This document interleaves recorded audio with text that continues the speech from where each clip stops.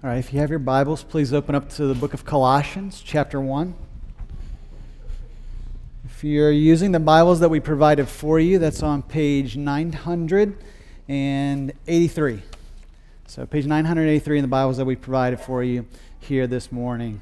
Many of you know as a church plant that we have really, in these early days, of course, limited resources, and we're just taking baby steps as a church. And so not only do we, have to rent a place like Spring Step, which is a great provision from God, and we're very thankful and excited about this, but the life of a pastor of a church plant is somewhat, exciting and unpredictable. So I often find myself, when not working from home or out meeting with people and doing the different things that I have to do and get to do, then I often find that my office is a local coffee shop. Maybe Starbucks or Mr. Coffee Roasters right here in Medford Square. And one thing that I noticed this time of year, of course, is students coming in and busting out their mega volume books because it's time to hit the books, right? It is time to get classes in session. And one aspect that we all either love about the semester or we loved way back when were exams, right? I mean, everyone loves exams, right? I mean, this is quizzes, midterms, final exams, bar exams, board exams. We love exams. And maybe we don't love exams. I tell you what, in fact, I have to wrestle with this and fight to not have this sense of joy when I see, because I was in school for I was 24 years. I just finished the 23rd grade a little more than a year ago. And so I get this sense of satisfaction whenever I see someone typing a paper or, preparing for an exam. I'm just thinking, man, I am done with that. I try not to go up and say that to them at the time, but that's what I'm thinking on the inside. Like, man, I'm done. Thank you, Lord. I'm no longer going to be a student. Unless something really, really, really, really strange happened. So this idea of taking exams in a semester, this is something that every college student, every grad student, even every high school or middle school or elementary school student faces while they are in school. I want to pose to you this morning is something that we need to take exams ourselves consistently in our life. Paul would write to Corinthians, he would say, examine yourselves to see if you are in the faith. And so this morning, as we get going into this text, I want to encourage you to examine yourself.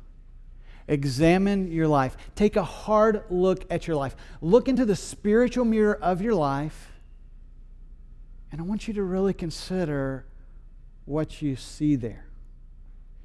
If your life was a story, what would the last chapter that's just been written, the last 6 to 12 months, how would that story read? See, we need to take a hard look at our life. Why? Because if we're being honest, there's probably a great chance that we would say, man, you know what, even for those of us who really desire to live for God, there would probably be many weeks out of those months, perhaps months out of this year, that we would say, man, I was missing something. I didn't live my life for God in the way that He willed for me to live it. And we sometimes lack this sense of spiritual vitality in the Christian life. And what Paul is going to do this morning when he writes this letter to the Colossians is that he is going to really leave them and consequently leave us without excuse. Why? Because Christ is in us. And there are inexhaustible resources for the believer to live the life that God has called us to live for His glory. So that's what we're going to see in Colossians chapter 1. Verses 24 down through chapter 2 and verse 5. And so the key idea that I want us to really consider this morning is that Christ, the hope of glory and the fountain of all wisdom, dwells in His people for their progress in the faith. Christ, the hope of glory and fountain of all wisdom, dwells in His people for their progress in the faith. And this is what we see here in the opening verses. I want to read these first few verses, verses 24 through 27 again, as we begin to think on what is this idea of the supremacy of Christ in you. Supremacy of Christ in you. Paul writes in verse 24 of chapter 1, "Now I rejoice in my sufferings for your sake. And in my flesh I'm filling up what is lacking in Christ's afflictions for the sake of his body, that is, the church, of which I became a minister according to the stewardship from God that was given to me for you, to make the word of God fully known. The mystery, hidden for ages and generations, but now revealed to his saints. To them God chose to make known how great among the Gentiles are the riches of the glory of this mystery, which is Christ in you, the hope of glory." So what I want to do is we study through these verses in Colossians. I want to give us three main encouragements. And we're going to spend most of our time on this first encouragement exhortation this morning. And that is this, that we should marvel at the mystery of Christ in you. Marvel at this mystery, Christ in you. And Paul begins this section by teaching us that this mystery is worth suffering for. Did you notice how he opened the passage? He says that he rejoices in his sufferings for their sake. And in his flesh, he is filling up what is lacking in Christ's afflictions. So for the Apostle Paul, he was willing to suffer, but not only to suffer, consider this, he was willing and able to rejoice in his suffering for the sake of Christ and for the sake of Christ's church. Those who know Christ, love Christ, follow Christ, and all those who would love Christ and follow Christ. And this is what we see in the early church. If we read the book of Acts, in Acts chapter 5, it says that after the Christians were beaten and commanded to never speak again in the name of Christ, it says that they went away rejoicing. Why? Because they were counted worthy of suffering for the name of Christ. And so Paul says, look, I'm willing to suffer, and not only that, I'm rejoicing in my sufferings for Christ and his people. He had a great resolve to suffer for the advance of the gospel. But now we ask this question. What on earth does Paul mean when he says, "And I am filling up what is lacking in Christ's afflictions for the sake of his church"? I mean, this is kind of an odd way to put it, Paul. What do you mean? Is there anything lacking in Christ's afflictions? Well, this word afflictions is never used to refer to the once-for-all sacrifice Jesus made on the cross in the New Testament. So we can be confident, both biblically and theologically, that there is nothing deficient in the sacrifice of Christ on the cross for our sin. Nothing deficient, nothing lacking. As the hymn writer put it, full atonement can it be? Hallelujah, what a Savior. And so he's not speaking of anything that's deficient in the sacrifice of Christ. And so what does he mean by this? I believe what he means is that what is lacking in Christ's afflictions are the suffering of his people.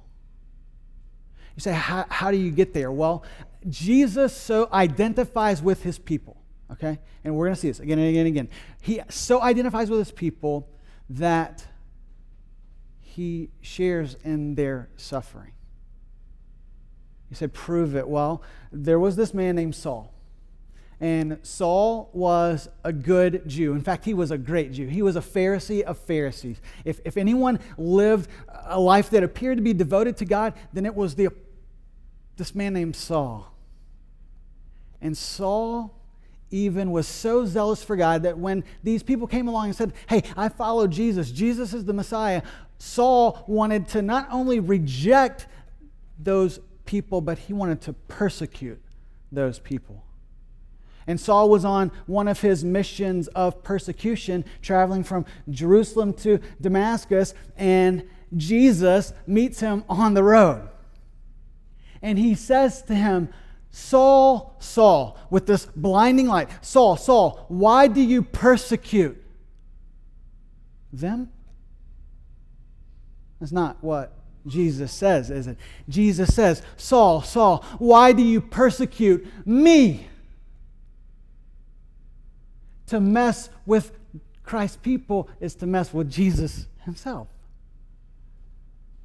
And so Paul, in his sufferings, he's writing this letter from prison, in all of his sufferings for Christ, he's saying, I'm filling up what's lacking in Christ's affliction. There's nothing deficient in the sacrifice of Christ, but there is still suffering that Christ's people will face, as Jesus told us there would be.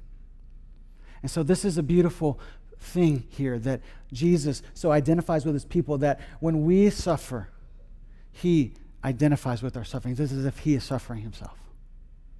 And this was Paul's life. I mean, he was so committed to this. He died daily for the sake of the gospel.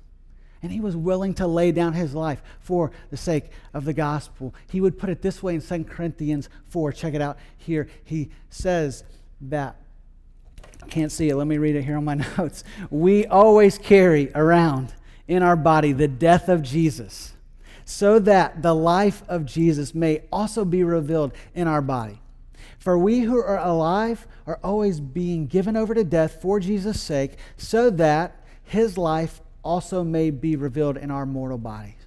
So then, death is at work in us, but life is at work in you.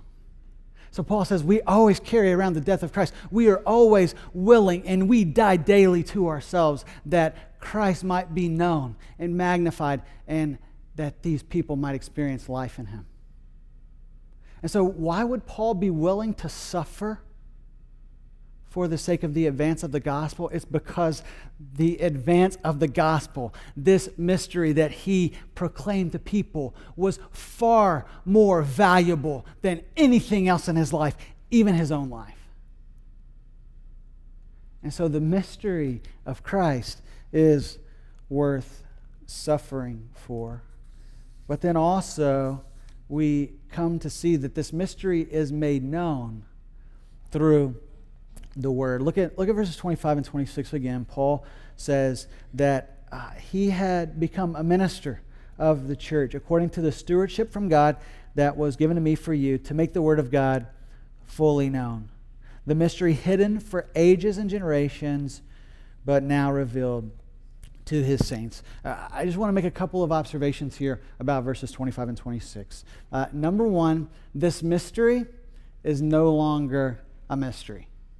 All right, think about this. This word mystery is somewhat confusing because of our contemporary usage. When we think mystery, we think riddles, right? Or a series of clues that need to be solved. Perhaps you think of your favorite mystery detective. Perhaps Sherlock Holmes. Or maybe my personal favorite, Inspector Gadget. Anybody with me on that? Inspector Gadget, pretty cool character there. Paul doesn't have that in mind here in the text. He actually explains it for us. This idea of mystery gets at the truth about God and his plan of salvation that had remained hidden in the past, but was now revealed or made known. It is if the curtain on the stage has been lifted and we have a clear picture of all the actors in the play. This is what he says in verse 26, where he says, this mystery hidden for ages and generations, but now revealed to his saints. So this mystery is no longer a mystery. It's revealed. And what exactly is this mystery? It is the message of Christ. The mystery is the message. And so Paul says this mystery is made known. How? By people speaking it to other people. And Paul gave his life to this. He says that he has this stewardship from God, is this responsibility to fulfill his assignment from God, to manage these responsibilities well. And so I want to ask you this morning, do you have this stewardship from God to make the Word of God fully known, as Paul had this stewardship from God? I want to encourage you that this task, this assignment, is not just for people like me. or other leaders or super disciples, people who kind of appear to have it all together. I mean, this is for all of us who are followers of Christ. We have the privilege to make known the mystery of the gospel. And so we at Redemption Hill want to really encourage one another to be praying for people in our life that we know don't know Jesus as He's revealed in the pages of the Bible. We want to pray for them, and we even want to go a step further than that. We want to share Christ with them. And you say, that freaks me out. I don't want to do that. I'm scared. It's going to be awkward. Well, let's consider this. The most unloving thing that we could do for someone we know is fail to share the gospel with them. Even skeptics get this. Even the most hardcore atheists in their right mind get this. I want to read you a quote. This is actually, you can find this YouTube video from a man named Penn Jillette. You may have heard of the Penn and Teller Show. It's a show on the Vegas Strip, and he is a renowned atheist. In fact, he just published a book last month titled God No. So he has not changed his mind on this yet. But before he even penned this book, he tells of this experience where someone came up to him after a show and offered him a Bible and just left his contact information in there and basically, I'd love for you to really consider this. And we would think that this atheist, who's pretty adamant about his atheism, would make fun of this Christian, right? Would find opportunity to write blogs and tell stories about how ridiculous this moment was. But in fact, he said, you know what? I would respect nothing else than what this man did. Listen to this. In referring to Christians not sharing their faith, this is what Penn Jillette says. He says, I don't respect that at all.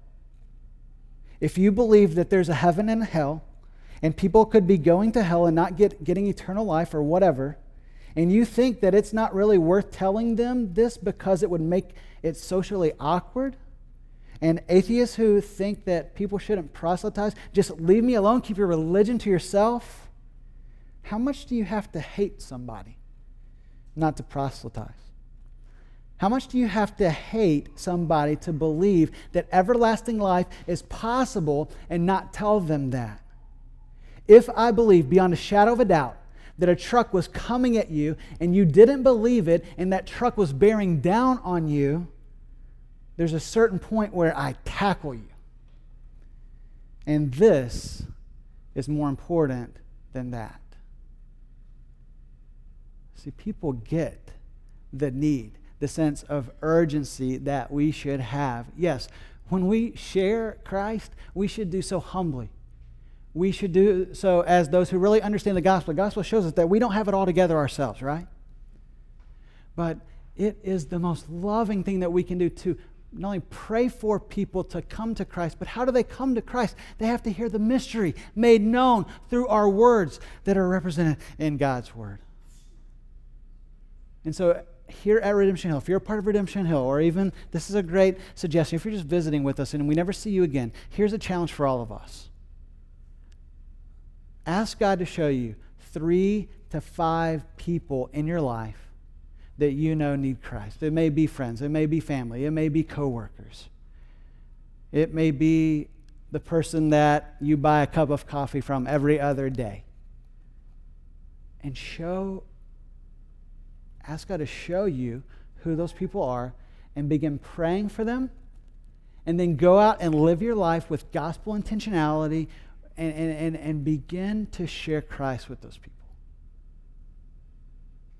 This is what God has called us to do,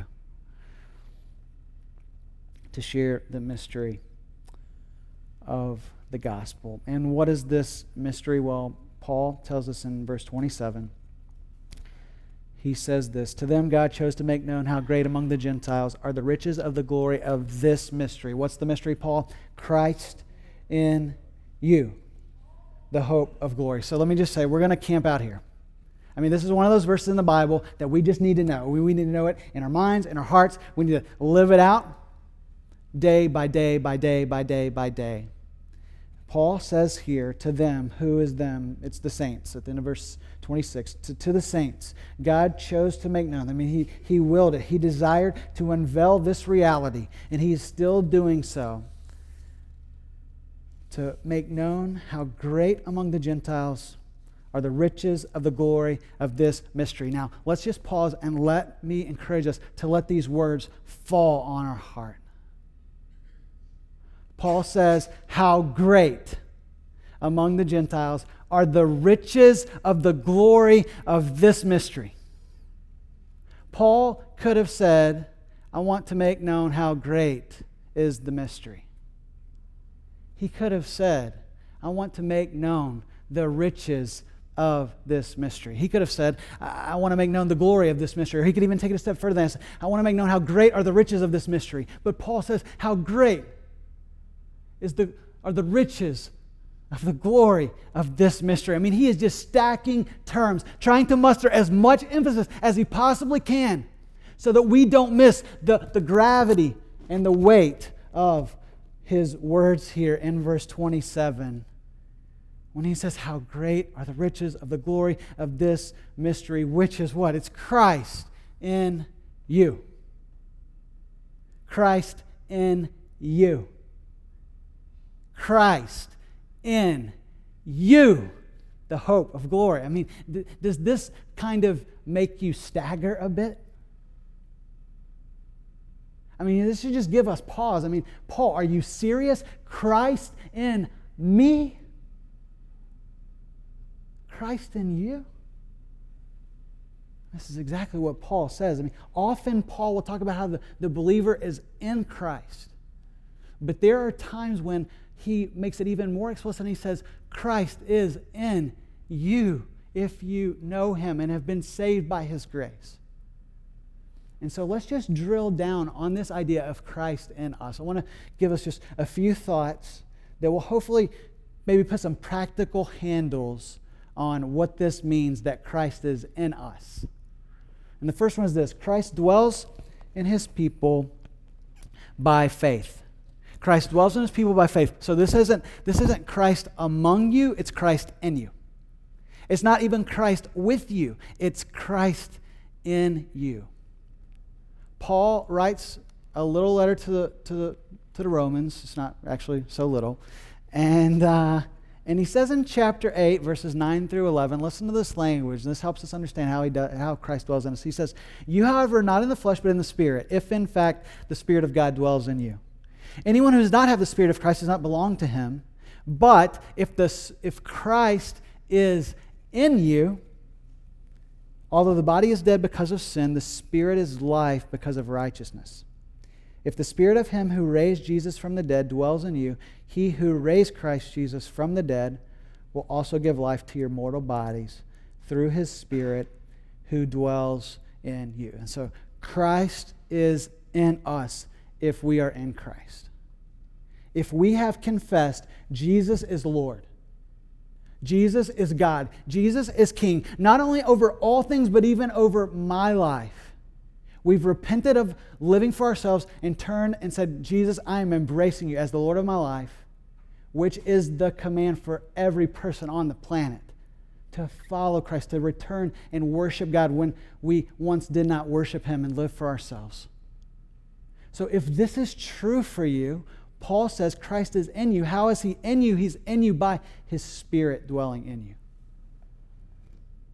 And so sometimes people want just enough of Jesus to kind of treat Him as a good luck charm. You know, we need Jesus when, He can come through for us in the clutch. And that Jesus simply does not exist. The Jesus of Colossians 1:27 is the Jesus who dwells in us and He reigns in us. He lives in us so that we might live for Him. Paul here goes on to say in Galatians 2:20, this is This is such a huge verse. Paul says, I have been crucified with Christ. What on earth does that mean, Paul? Well, this is what it means. I no longer live, but Christ lives in me. The life I live by faith in the Son of God who loved me and gave himself for me. So what Paul says here is that I have been crucified with Christ. Those who belong to Christ have been literally crucified with him, and now they no longer live for themselves. Their life is not their own. And to live now for Jesus is to live by faith. It's this constant dependence, this constant trusting in Christ, this constant leaning on him for our progress in the faith. And so, if Christ dwells in us by faith, then we must constantly come to him and say, Jesus, you are enough. You are sufficient. I'm trusting in you. In this situation, for this day, I am trusting in you, leaning on you, resting in you, because you are enough for me. Not only that, we see Christ dwells in his people by faith, but I want us to think about this, and this might come as kind of a shock to you. You cannot live the Christian life. You can't. None of us can live the Christian life apart from Christ. And so this was a major revolution in my progress as a believer when I came to understand this truth.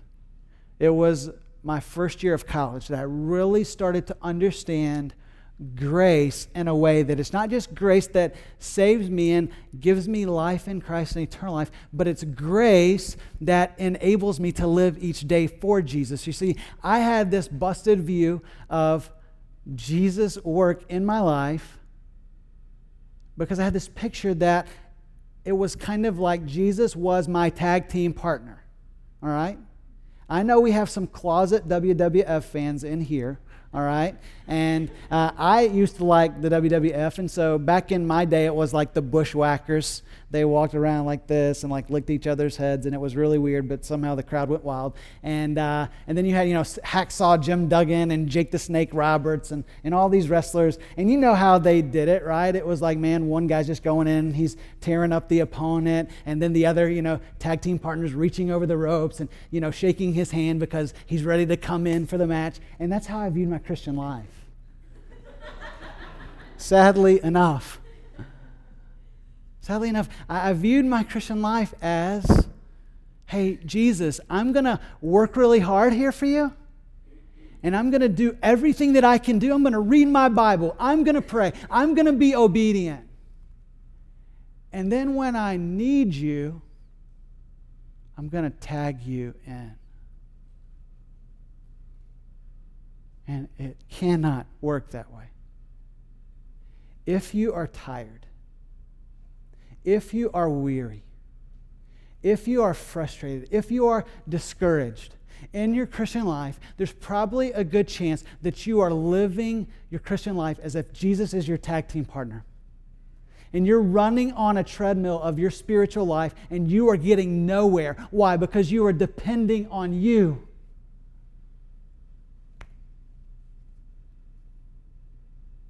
But Jesus lives in us. It's not Christ and you, it's Christ in you. You can't live the Christian life apart from Christ in you. We have to acknowledge our inability and need. And that's the first step in living a life that's powerful for God. Number 3, Christ in you provides all the resources you need to glorify God. So Jesus says in John 15:5, this is another great verse to know. Jesus says in John 15:5, I am the vine, you are the branches. If anyone abides in me or remains in me and I in them, he it is that bears much fruit. Apart from me, you can do nothing. And so we have to get this picture, right? Jesus is the vine. We are not the vine. He does not depend on us. He does not support us. He does not, let this blow your mind, he does not need us. Jesus does not need you. He does not need me. We need him. And so this idea of Christ in us and all these resources available to us is because we are connected to Christ. He is divine. We abide in Him. And as we abide in Him, we can bear fruit for God. So whatever it is in your life, I just want you to think about your week this past week. Jesus in you has the power to conquer any sin in your life. Your pride, your insecurities, your impatience with the kids or your roommate or your spouse, maybe. Your anger, your lust. To put it more positively, if you need wisdom, if you need perseverance, if you need joy in the task, if you need boldness to take that next step of obedience, if you need contentment in your life, Christ is in you.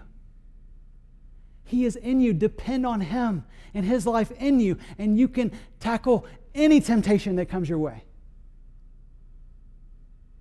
God, in His mercy, has left us without excuse because He's given us every resource we need to live life for Him and His glory. And so He has given us all the resources that we need. And we can rely on Him and depend on Him and His divine life that is in us to live for His glory this week. And then finally, Christ in us is our hope of glory. This really isn't getting at our hope of glorifying God, which it is definitely that. It's not less than that, as we've just talked about. But when Paul says the hope of glory, he's talking about us being in the glorious presence of God. One day, we will be in the presence of God. And how do we have confidence that we will arrive there? It's through Christ in us. His work, His righteousness. When Jesus comes back and He returns and judges everyone and everything, we will be ushered into His presence because He has given us His life. We have His righteousness if we are in Christ. He is our hope of glory. This world is not glorious. I think we could all agree about that. Don't you long for something more?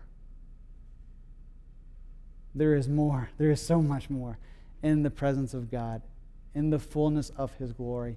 And that is a promise for us who believe in Christ. And so I pray this morning that these would not simply be words on the page, but the reality of Christ in us would become so real to us, and it would change the way that we live, starting right now. Now, we should not only marvel at this great truth that Christ is in us, but then number two, we see this in verses 28 and 29. We need to press on to maturity through Christ in us. Look again at verses 28 and 29.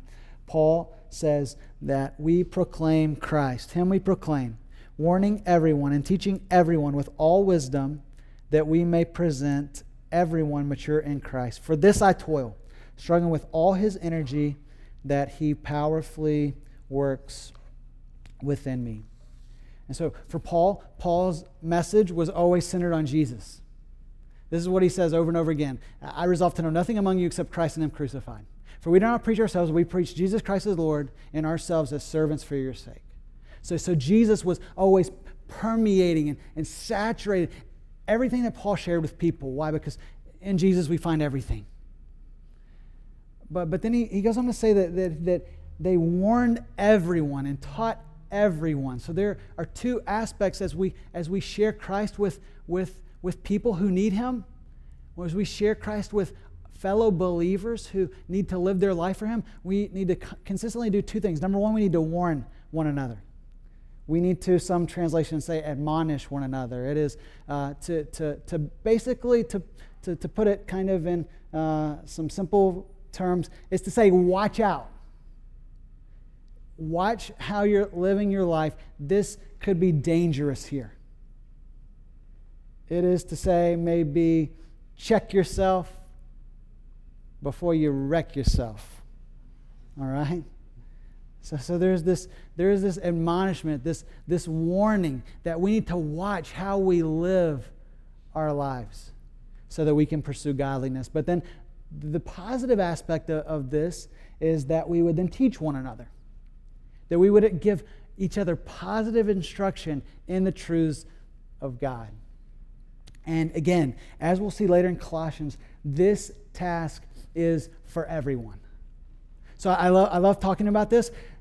Believers, if we're growing in our faith, we need to know the Word, we need to live the Word, and we need to share the Word, teach the Word to others.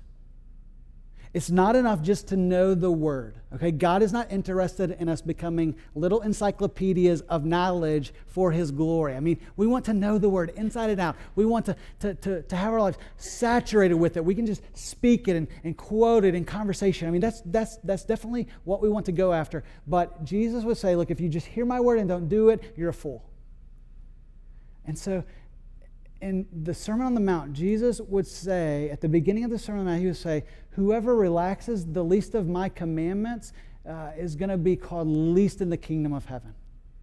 But whoever does them and teaches them to others will be called great in the kingdom of heaven. And so it's not enough just to know the Word, but we have to live God's Word out. We have to practice obedience to the will of God, and then we need to share it with others. And so is this a practice in your life? I mean, is this on your radar? Who are you investing in for their spiritual good? Is there anyone in your life that you are teaching the truths of God on a regular basis because you desire for them to grow in their walk with God? This is a responsibility for all of us. And the reason that we do this, and this is the goal of ministry, at the end of verse 28, he says that we may present everyone mature in Christ. So maturity doesn't have to do with our biological age or even our spiritual age, for that matter. It has to do with our progress in the faith. So someone who is mature in Christ is saying, Jesus is supreme in my life. My life no longer belongs to me. My life belongs to God. And a person who is maturing in Christ is someone who is giving their life to God in such a wholehearted way that they are growing in godliness. Maturity doesn't mean perfection. Maturity means growing in a wholeheartedly devoted way to God, that we would live a godly life for His glory. And so this is why we work. This is why we love people. This is why we engage in ministry. Ministry is for everyone. And how do we go about it? Well, Paul tells us in verse 29, he says, for this I toil. I mean, look at the language he uses here. This I toil, struggling with what? All His energy that He powerfully works within me. And so Paul, you get this idea that Paul broke a sweat for the sake of the gospel. He laid it on the line day after day after day. He struggled. He agonized so that people would know Christ and live for Christ and be found mature in Christ. He would say to us, we need to press on to maturity through Christ in you. Christ supplies the energy for us to live for God. And then finally, in chapter 2, verses 1 through 5, here is our last encouragement this morning, and that is to get acquainted with all the treasures of wisdom in Christ. Let's read these last 5 verses together.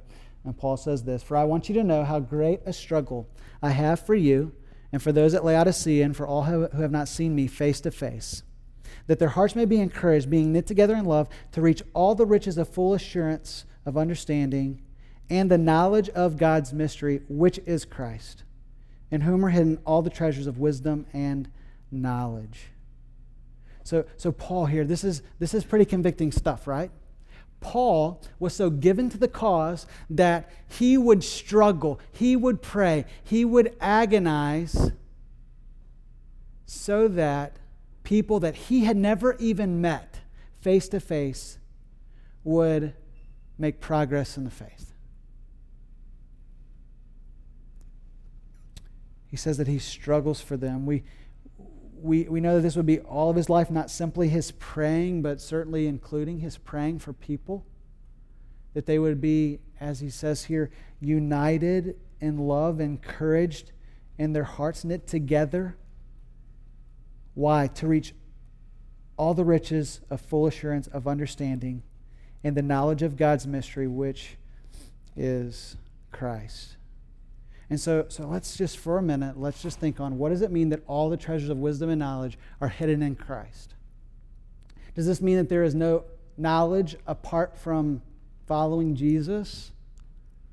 Yes and no. Right? I mean, there are brilliant people in the world, right? Plenty of brilliant people here in Greater Boston who are incredibly gifted in their field of study. Now, on the one hand, all truth is God's truth, right? But really what this text is getting at is that Christ is the one in whom is to be found all that one needs in order to understand spiritual reality and to live a life that is pleasing to God. And so I want you to think about your life, and I want you even to think about this in the context of living in what some people call the Athens of America, Greater Boston. We have the best universities in the world, right? Some of you attend some of those universities. We see people pursuing knowledge left and right, and perhaps this is your life too. You spend a ton of time reading and studying and laboring to know your discipline.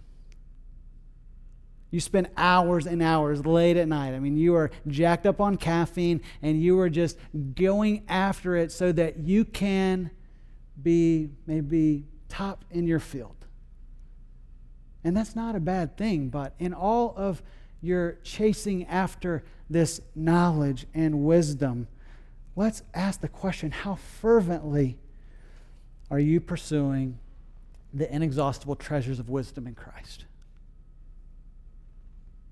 Do you spend time each day, each week, to go after God, to know Him in His Word, and to know Him in His Word so well that you could take all this wisdom, this knowledge applied to the glory of God, and then you could live your life for God in full assurance of faith? This is what God desires for us. And Paul says that he wants them to know the full assurance of understanding and the knowledge of God's mystery in Christ. Why? So that, verse 4, no one may delude you with plausible arguments. For though I'm absent in body, yet I'm with you in spirit, rejoicing to see your good order and the firmness of your faith in Christ. Paul wanted these Colossians to not be deceived by empty philosophies that were competing for their attention and their allegiance. And so Paul says, I want you to be firm in the faith. I want you to live for God. And how that's going to happen is you're going to know Christ and all the wisdom and the treasures of wisdom that are found in Christ and in Christ alone.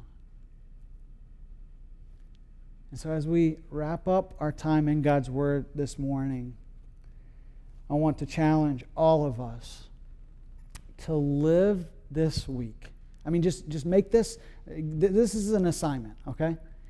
Take these truths and meditate on the fact that if you are a follower of Christ, and if you're not a follower of Christ, if you're here today and you're exploring what it means to follow Christ, then by all means, we want to talk with you about that Jesus lived a perfect life. He died in your place. He rose again that you might have life. We want to speak with you about that. So please come and find a leader after the service. Find me after the service. I'd love to chat with you about that. But if you are in Christ, then all the resources of divine power are given to you in Him.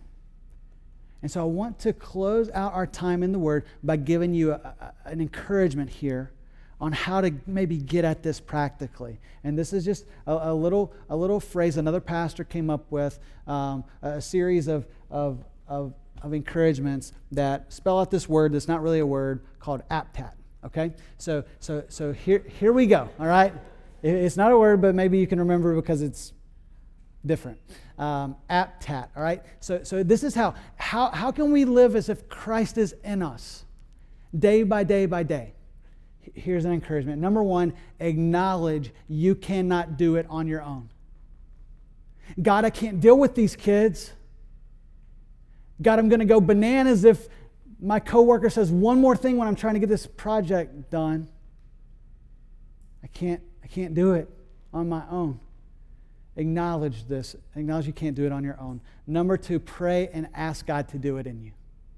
Depend on Him. The life I live by faith in the Son of God. Depend on Him. Trust in Him.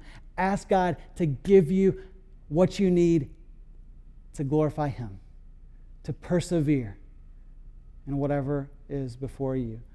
Number three, trust in God's promises. I mean, God has given us, this is a great promise, 2 Peter 1:3. His divine power has given us everything we need for life and godliness. I mean, we can just stop right there. I mean, that's enough for the whole life, our whole life. Trust in the promises of God. Christ is with us. Christ is in us. He gives us all the resources we need. And then number four, act in the strength that God supplies. So we're still responsible here. It's not enough just to acknowledge that we need Him and to ask God to help us and to trust in His promise, but then we actually need to act. But we act in the strength that He supplies. And then finally, thank God for His provision. So when you live your life for God's glory, it's not, look at me. Look at how great I'm living this life for God. It's, look at Him. He's enabled me to live my life for His glory. Amen. And so, church, Christ is in you. Let's live like He's in us this week. Let's pray. God, thank you for this morning. Thank you for the rich treasures of your word. And as we respond in song and in partaking of the Lord's Supper, Lord, I pray that you would, even now, even as we sing, just that we could acknowledge, hey, we can't even sing in our own strength in a way that would glorify you. God, help us in everything to reflect this glorious reality, this glorious truth that Christ is in us. We pray in Jesus' name. Amen.